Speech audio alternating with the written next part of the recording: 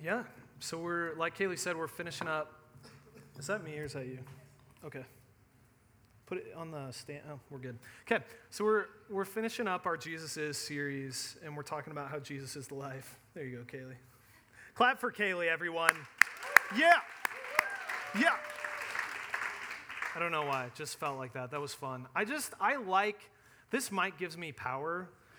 Like, you do the things that I ask you to do, and it's great. So that's why I did that. Anyway, we're talking about Jesus Is, and tonight we're talking about how Jesus is the life. And if you've got a Bible, flip it open to 1 John 5. If you don't have a Bible on you, we've got Bibles in the back. You can actually take one with you. They're free. And you also, we'd encourage you to download the Bible app on your phone so you can kind of follow along with us. 1 John's towards the back of the Bible. We're in 1 John 5.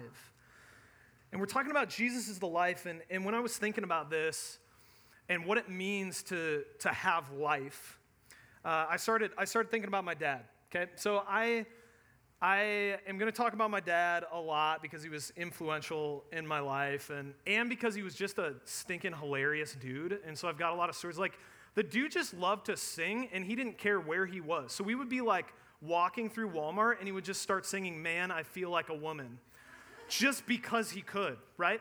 And so, like, the reason I thought about my dad is because he was so full of life. Like, more than anybody I know, he sort of embodied this idea of what it means to have life as a person. And if you were at the kickoff, you kind of know my story, but if you weren't there, my dad actually passed away when I was in high school. But it's okay. Like, a lot of those are just good memories that I have with him now and my life. Like, that's actually how I became a Christian, was through that. And so, I like talking about it.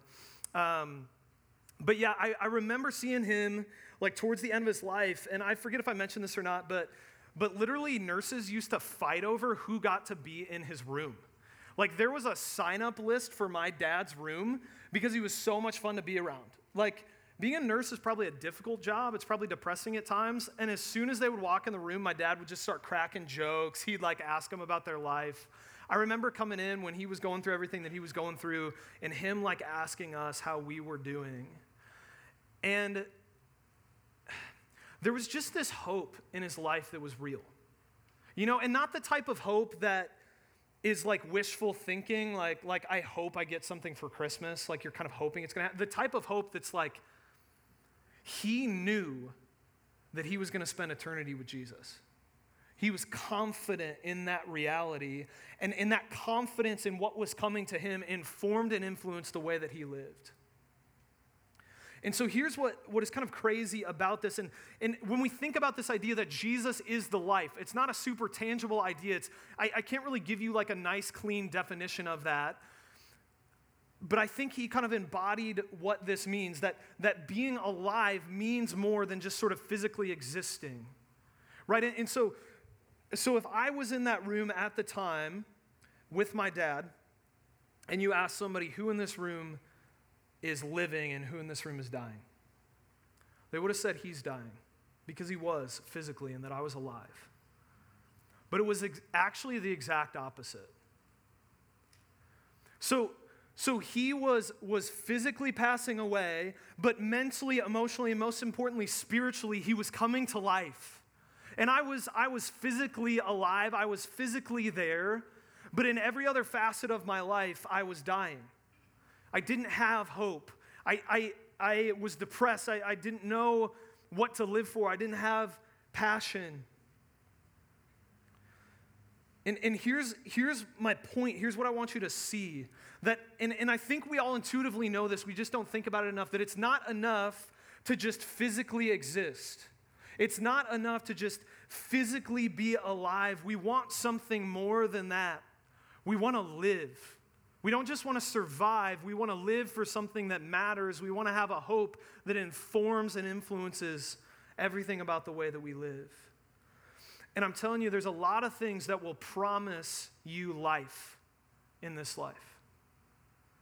There's a lot of things in college that will say, hey, if you just pursue this, if you just pursue that career, that job, your plan for your life, the whatever it is, I kind of have those lists that I usually go on whatever, but if you just pursue this, if you just have that, then you'll have life, then you'll be okay, then your life will matter, then you'll be important. But I want to tell you this, it all will fail you. There's only one thing in this world that can actually back up the promise to offer you life. Look at 1 John 5, verse 20. 1 John 5, verse 20. And we know that the Son of God has come and has given us understanding so that we may know him who is true, and we're in him who is true, in his Son Jesus Christ. He is the true God and eternal life. So in other words, true life is found by being in Christ. To have hope, to have joy, to have something that's actually worth living for is to have Jesus, and to not have Jesus is to not have any of those things. But here's what you got to see in this. You got to hear me on what I mean. It's not enough to sort of just do some Christian stuff. You have to have supernatural life that comes into you. You have to encounter Jesus for who he is. You have to have a supernatural interaction with him, and you have to have new life that enters you. Okay, so earlier this year, we planted some zinnias by my house. Zinnias are flowers, okay? So we planted some zinnias, and we planted them as seeds, and then we had to take care of them, so there was fertilizer, and we watered them and stuff like that. So if you were to walk past my house, and you would see me watering zinnias, you would think, that dude's old. Because watering flowers is an old thing to do, right? But it's fairly normal. Okay, right? Like that's what you do to flowers. Now, if you were to walk past my house, you saw me pick up a rock, like a boulder, okay? And then I put it in a planter, and then I carefully put some fertilizer around it, and then I started watering it. And then you came back the next day, and I was sitting there watching my rock. And you were like, bro, what are you doing? And I'm like, I'm growing some rock. You'd think I'd lost my mind. Like I'm a crazy person. Why? Because you can't grow inanimate objects. Right? The only thing that grows is something that has life in it. This is what's true. If you haven't actually encountered Jesus and experienced his life, there's no life in you. And so it doesn't matter how much Christian stuff you do. It doesn't matter how much you kind of take care of your life, how much you water it. You're not going to grow. You're not going to change. You're not going to look more like Jesus. And some of your strategies for life and for living is you're going to fix kind of all of this stuff in your life, and through effort and willpower and doing Christian stuff, that's how you're going to develop into this new thing. And I'm telling you, no, you've got to come alive. There's a difference between what you do and who you are. And year after year in Salt Company, I see people trying to do Christianity, to put Jesus into their life because it seems like the right thing to do, or because he'll somehow kind of improve your life, or because it's what you've always done. And so you do Christianity, but it hasn't impacted you. It hasn't changed you. It's maybe changed your behavior a little bit, but it hasn't changed your heart. It hasn't changed what you're living for. It hasn't changed what you love. And so tonight I want to talk to you about the real thing, real life in Christ versus the fake stuff. And so this is where we're going. I want to talk to you about kind of the vital signs of Christianity, like the signs that you know that there's real life there. And here's kind of the vital signs from our text. Confidence instead of fear, freedom instead of slavery, and eternal life instead of death. Confidence instead of fear, freedom instead of slavery, eternal life instead of death. Okay, so confidence instead of fear. 1 John 5, 13 through 15. Go ahead and follow along with me. I write these things to you who believe in the name of the Son of God, that you may know that you have eternal life. Did you hear that? That you may know that you have eternal life. That's a bold statement.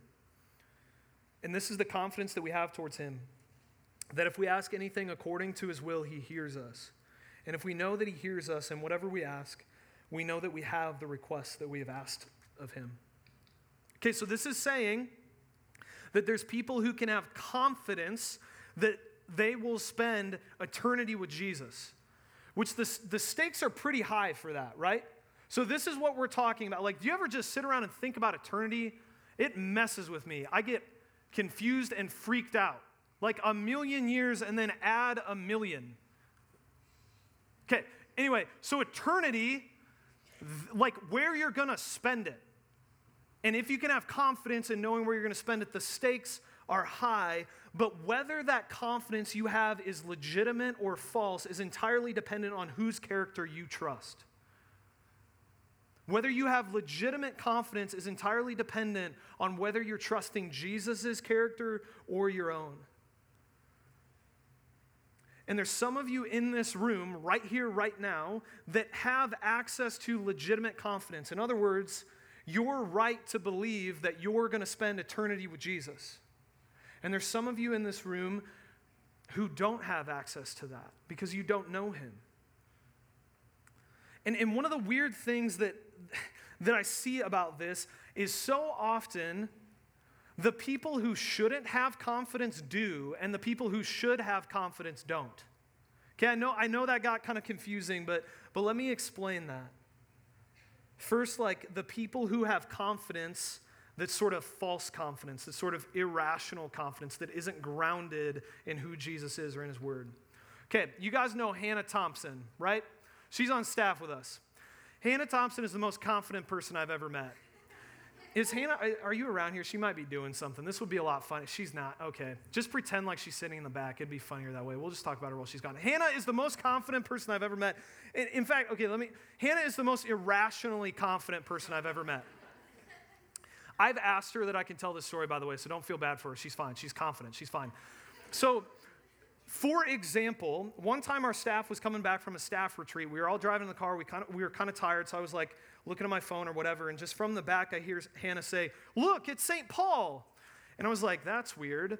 And you might think like that's weird because why is she so excited about St. Paul? There's a different reason why it was weird, because I looked up from my phone and I looked over and I saw the skyline of Minneapolis. Hannah has lived here for over a year in Minneapolis, right? So I like see this and I'm like about to break her the news, but Isaac is also in the car, and Isaac is like a crotchety old man. And so he like beat me to it, and he's just sort of angry that Hannah doesn't know what city she lives in.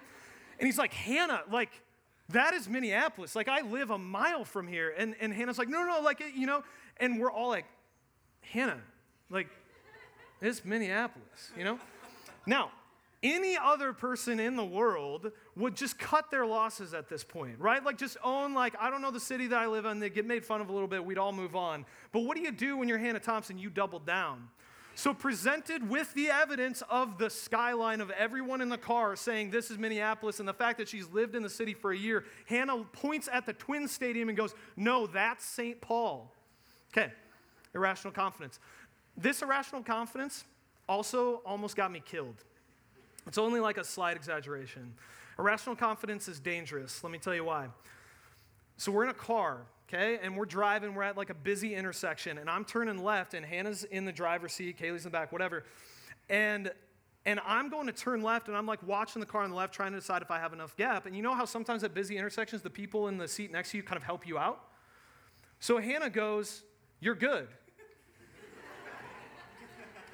So I drove into the intersection because Hannah said that I was good. I get in the middle of the intersection. I'm about to get T-boned by the car on Hannah's side. And so I like see it. I freak out. I gun it, and I like fling past him, right? And I'm like breathing hard. I look at Hannah. I'm like, "What happened? Like, what do you mean you're good?" And she just started laughing. It was like, "I don't know." How do you not know? So like literally in her brain, she just was like, "Yeah, it's probably good." And then she said, "You're good." Okay. When you're irrationally confident, you assume that things are fine when they're not. Right? And it can be dangerous, like straight up dangerous. There's some of you that are irrationally confident that you're good with God. And you have this false sense of security that you know all the stuff about Christianity, that you've been around it, and so you kind of know how to do it. You sort of know what's up.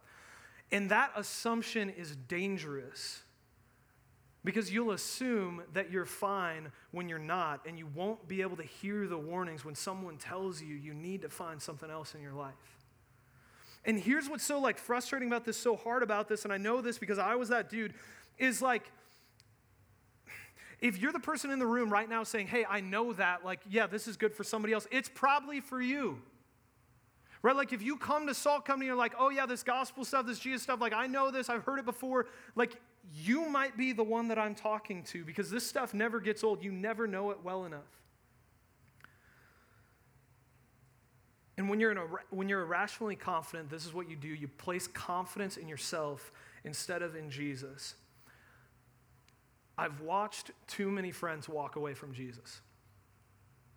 I've been through a lot of hard stuff in my life. One of the hardest things I've watched is someone that I care about walking away from the source of hope and joy, the meaning in their life. And here's what I know is that I'm going to watch some of you walk away. There are some of you who are claiming Jesus right now or who will claim Jesus, that if I talk to you in 10 years, you'll have nothing to do with him. And you won't have that meaning in your life anymore.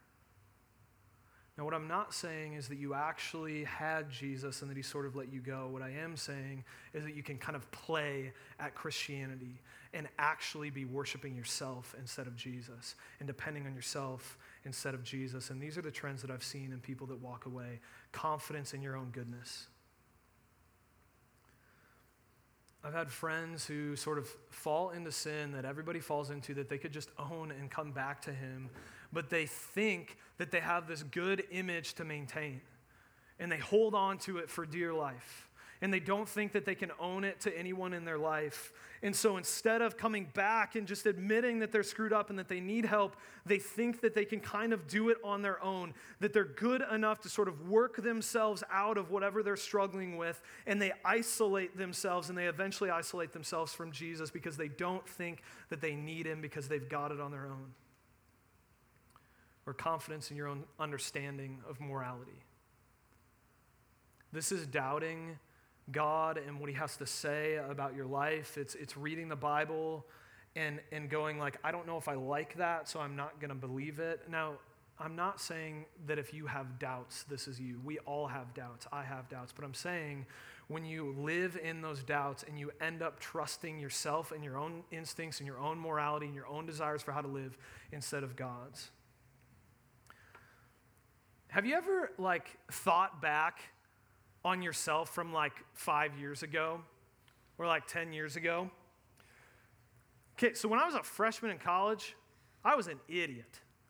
Just not a smart human being. I thought I had the world figured out, and I really didn't. Really didn't. I'll tell you some stories another time.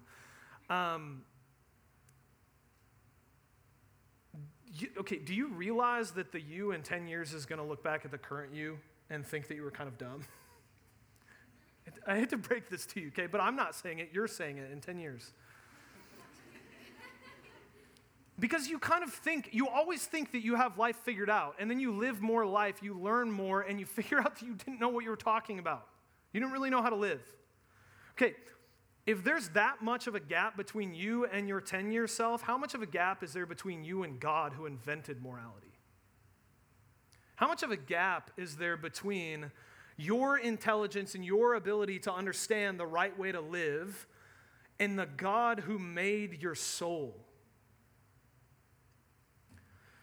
Don't you see, and look, I'm including myself in this, okay? I do this. Don't you see how narcissistic it is to say that you know how to live and that God doesn't? Some of you are banking your life and your eternity on your own character, on your own ability to be good, on your own understanding of morality, and it's a dumb risk to take. And you're irrationally confident that you're fine in life and that you're fine with God because you know some Christian stuff and you show up at some Christian things. But there's some of you in this room that actually have the opposite problem. That this verse is meant to be encouraging to you. It's saying, look, you can have confidence when you show up before Jesus, and you can ask him for whatever you want to ask him for, and he hears you because he loves you, because you're his. But that's really, really hard for you to believe. This is me. I struggle with this. Like the biggest doubts I've had about Christianity is God's ability to love me, like my own ability to live as a Christian. Because I kind of suck at Christianity. Like I'm just not that good at it. Like if you got to know me, you wouldn't be impressed. And that's sort of true for all of us. And so this is what we do is we sort of analyze how bad we are at Christianity and we doubt that God can love us, that we can have any sort of confidence before him. And so we sort of shy away from him. But look, this is what you're doing in that moment is you're treating God like everything else in life. You're treating him as if his love for you is conditional. Almost everything in life is conditional based on your performance, but that's not true of Jesus. He'll stick with you. You look back at the text, he says this, he says, I'll write these things to you who believe in the Son of God. The people who have confidence are the ones who believe in the Son of God. There's no other requirements. And like all you have to do is to trust him. That's it. To just say, Jesus, I need you. I can't do this on my own. And some people get mad about this, right? They give you the whole so let me get this straight. So you can just live a terrible life. You can kind of live however you want. And at the end of it, if you truly, absolutely trust Jesus, then you're going to be fine and you're just going to be with him forever. Yes, absolutely. Because that's how grace works. It's crazy. It doesn't make any sense, but it's awesome if you need grace. That's what Jesus does. And in his forgiveness, he can offer you confidence. Confidence that no matter how far gone you are, that you can come to him and that he'll hear you, that he'll listen to you, that he'll welcome you into his presence, and confidence that you will never fall away.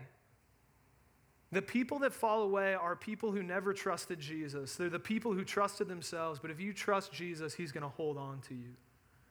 That's what real life is it's finding your life in him through depending on him. So a lot of you guys know Colin. Raise your hand, Colin. Give him that's Colin right there. He came up to me before this and asked me if I was going to beat him up, if I was going to make fun of him, which is a fair question because I think I've done that before from stage, but I'm not going to. We were hanging out this week and we were talking about this text and about the difference between life in Christ and just sort of pretending to be a Christian or doing Christian stuff. And I just asked him, dude, when do you think that happened for you? When do you think that switch happened where you really got it, where you really found life in Christ? And he said, I think it was sometime shortly after my freshman year, which is crazy if you know Colin, because Colin has been around Christianity his entire life. And I didn't know him, but from what I can tell, and I think the people in his life would say, he wasn't just full out faking it. He genuinely wanted to know stuff about Christianity. He knew a lot about the Bible. He had heard the gospel 1,000 times. He had heard this message before about how life is only found in Christ, and you can't just do stuff. You can't just perform. You gotta trust Jesus. He had heard that 1,000 times, but it hadn't clicked yet. And I asked him what the difference is now in his life now and then, and he said hope. He didn't say the stuff that he's doing now that he didn't do before. He didn't say new knowledge that he has. He said, I've got a new hope. The thing that I used to hope in, I believed in Jesus, but the thing that I was living for, the life that I was looking for was in my career and my plan and my success and all this stuff that I was doing. And now I've seen that Jesus is amazing. And he's what I'm living for, and he's what I trust. Do you see that? Something changed internally. He loves something new now. He loves Jesus. He's not just trying to impress him. What's your confidence in? Have you experienced that? Is your confidence in yourself, or is it in Jesus' character? What's your hope in? Is your life in your life and your ability to make it what you want to make it, or is it in the life that only Jesus offers? Okay, I got to keep moving. Next one. Freedom instead of slavery describes the Christian. 1 John 5:18. We know that everyone who has been born of God does not keep on sinning. What? Let me read that again. We know that everyone who is born of God does not keep on sinning. Didn't I literally just say the opposite of that? Okay, so that should freak us out a little bit, but here's the deal. When you run into a text in the Bible that doesn't make sense, that seems confusing, you got to look at the bigger picture. You've got to look at the Bible as a whole, okay? So we have to take that in context with the rest of this book, and 1 John 1:8 starts out like this. The beginning of this book says this: if we say we have no sin, we deceive ourselves, and the truth is not in us. So in other words, if you claim that you don't sin, that you've kind of become perfect, that you never sin anymore, you're lying. Okay, so how do we take these two things together? Here's what this is saying. Sin no longer dominates your life. It no longer defines you because sin is no longer what you love.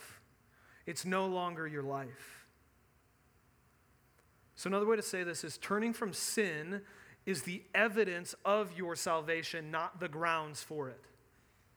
Okay, so you don't have to sort of clean yourself up and like work out a bunch of sin in your life in order to know Jesus, to have life in him. Jesus comes in your life and he changes you. He gives you supernatural life, and then you get a taste of something better than what you've been living for.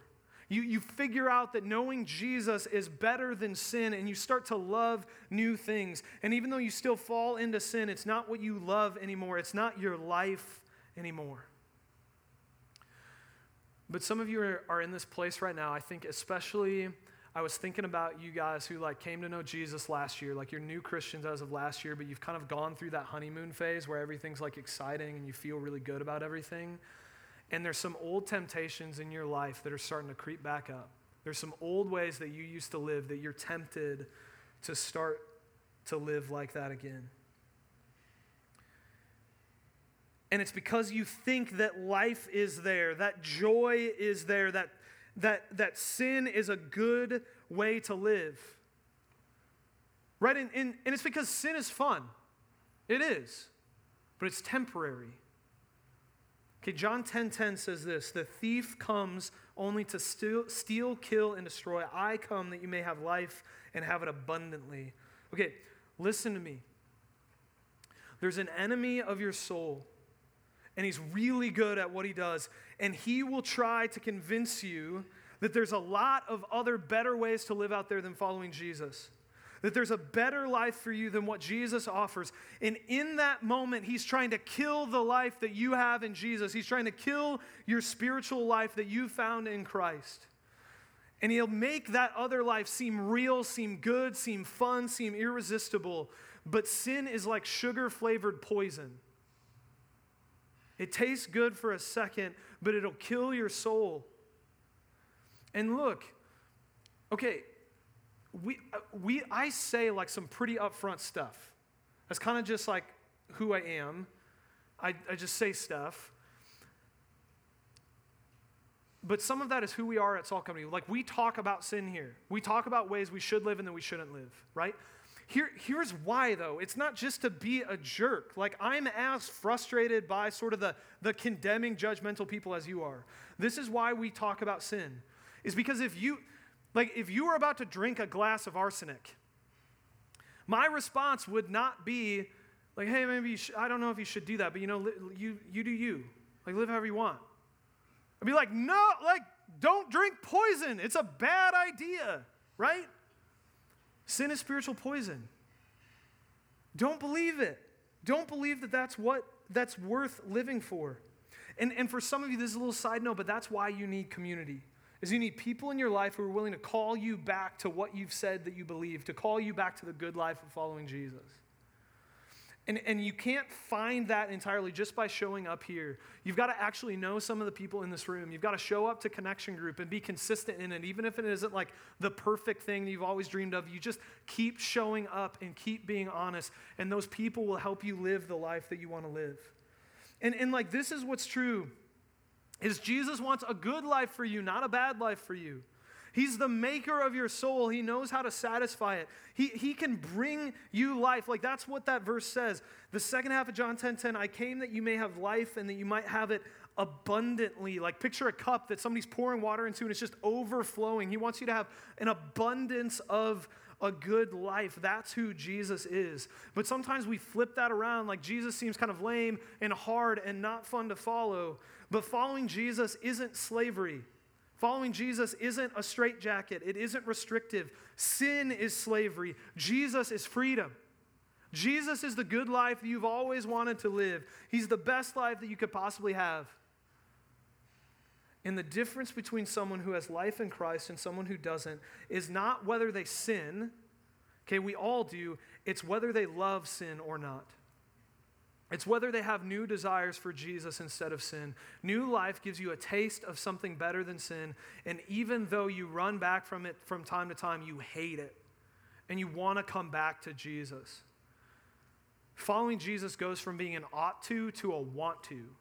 Like, I should do this to I want to do this. This is awesome.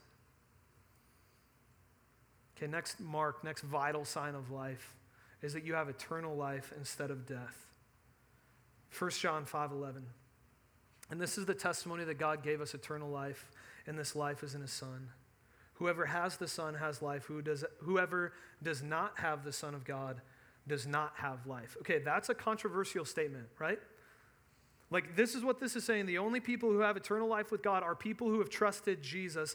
There's no other religion. There's no other worldview. There's no other way to get to God. That's an exclusive statement. That's an offensive statement in some ways. And I do understand why people are offended by that. I get it. But at the same time, it doesn't actually make sense to get frustrated about that. And listen in on this. I want you to think with me through this, okay? The reason it doesn't make sense to get frustrated about that is because eternal life is not primarily a place. It's not primarily a reward for good behavior. Eternal life is a person. Okay, so Jesus Christ does not come to kind of offer you a reward for good living, to kind of give you heaven as a pat on the back. Because if that was the case, then that's kind of arbitrary on who gets in and who doesn't. And yeah, I can see how that doesn't make sense. But Jesus Christ came not to offer you some reward for your good behavior, but to offer you himself. Eternal life is having Jesus himself. And he's offered himself to every single person. Every single person who wants Jesus can have him. People don't receive eternal life because they don't want it. Because they don't want Jesus. And if you don't like Jesus, then you won't like heaven because heaven because Jesus is there. Okay, so last week I told you my story about meeting my wife Jessamy and like that whole like hot mess of like figuring out how to date and stuff like that. The thing I forgot to tell you is like I got real like, well, I guess you could figure that out. But like I told a buddy that I was going to marry her 2 weeks into knowing her, okay? I wouldn't necessarily recommend that, but I was in, all right? But here's the deal. When I was in that like infatuation stage or whatever, I didn't actually love her. I loved the idea of her. I loved the idea of what a relationship could get for me. The affection that I could receive from it, the encouragement, sort of the status of being in a relationship. Look, that's not love, that's selfishness. And that's what some of us try to do to Christianity. You don't actually love Jesus, you just want to get something out of him. You just want to get this sort of eternal reward. But here's the deal, over time, as I got to know Jessamy better, I actually fell in love with her. I fell in love with who she was, not with what she could get for me. Until the day that I slid a ring on her finger and I said, for better or for worse, for richer or for poorer, in sickness and in health, I will love you. Now, why didn't I just say, like, in richness, in health, in good times, when it's better, I will love you? Because I wasn't saying, I love what you can give me. I was saying, I love you. I'm in on you. And relationship itself is the reward. Okay, so the Bible actually uses the analogy of marriage as what it's like to have a relationship with Jesus. It talks about eternity like a wedding, where God's people will be like a bride that will be presented to the groom, Jesus, and that they'll make vows to each other. So the focal point of heaven is relationship with the Son. It's Jesus. And so what's when you propose to someone, what's the purpose of the ring? It's a sign of commitment, right? Like, this cost me something, and I'm showing that you're more valuable to me than that. It's a worthwhile sacrifice to demonstrate the value of that person. In Jesus offering himself to you, he didn't make his promise to you with a ring. He made it to you with a cross. The ultimate sacrifice was Jesus' gift to you as a promise to say, I want relationship with you, and I want it enough that I'm willing to die so that you can come to me. And he proposed to you, and then he said vows to you, I will never leave you, I will never forsake you, and richer and poorer, no matter what you do to me, I will love you. See, Jesus doesn't give you the prize, he is the prize. Have you said yes to him? Do you actually love him? And here's what that means. If that's true, that Jesus is eternal life, it means that eternal life can start now. Like on that day, you're going to see him face to face, and it's going to be awesome, but you don't have to wait till then, because yeah, everything's going to be perfect then, and it's hard now, but you have him. Like you can have Jesus now. And that means that you can have life now, and you can have life abundantly. And ultimately, that's what gives you confidence that you have life in him. It's not some proof. It's not the quality of your morality. It's that you have him and that he is trustworthy. So to kind of tie this together, here's what I'm saying to you is you can have life and you can have it abundantly, but it's not through sort of improving your life. It's not through anything else. It's simply through knowing Jesus, because he is life itself. And if you're doubting that, if you're not sure if that's real, you can have confidence in that by getting to know Jesus, by having a relationship with him. Okay, so if you were to ask me how I know my wife is real, it's a weird question. But if you were to ask me that, I could present you with proof. I could give you a note she wrote. I could show you some of her stuff. But I don't need to present you. What do you mean, how do I know my wife is real? I know my wife is real because I know my wife. Like I have relationship. I talked with her before I came here. Like I know her and my life is like intermixed with hers. And we have one life together now. And if someone were to ask me, how do you know that Jesus is real? I could present you with some proofs. I could give you some evidence. But at the end of the day, I would just say, what do you mean? How do I know that Jesus is real? I know him. I talked to him today. My life is transformed ever since that I met him. His life is my life, and my life is his life. That's what it means to have life, is relationship with him. You can have life and have it abundantly. Do you have it? Do you have him? Let me pray. Jesus, you're awesome. And you're the source of life. And it's so easy to chase significance in life and whatever and other stuff, but you're the only one that satisfies. And thanks that there's people in this room that have figured that out. And I pray that we would be people who trust and depend on you, who don't depend on ourselves, who don't have confidence in who we are, who aren't proud like that, but who humble ourselves and just trust who you are, Jesus. And thanks for being everything that we need. Thanks for loving us, encouraging us, helping us, being everything that we've always looked for and never found in anything else. You're so, so good, Jesus. And I'm so thankful to get to be with you tonight as I'm with Salt Company. Thanks that you're here with us. And we're excited to worship you now. We love you. Amen.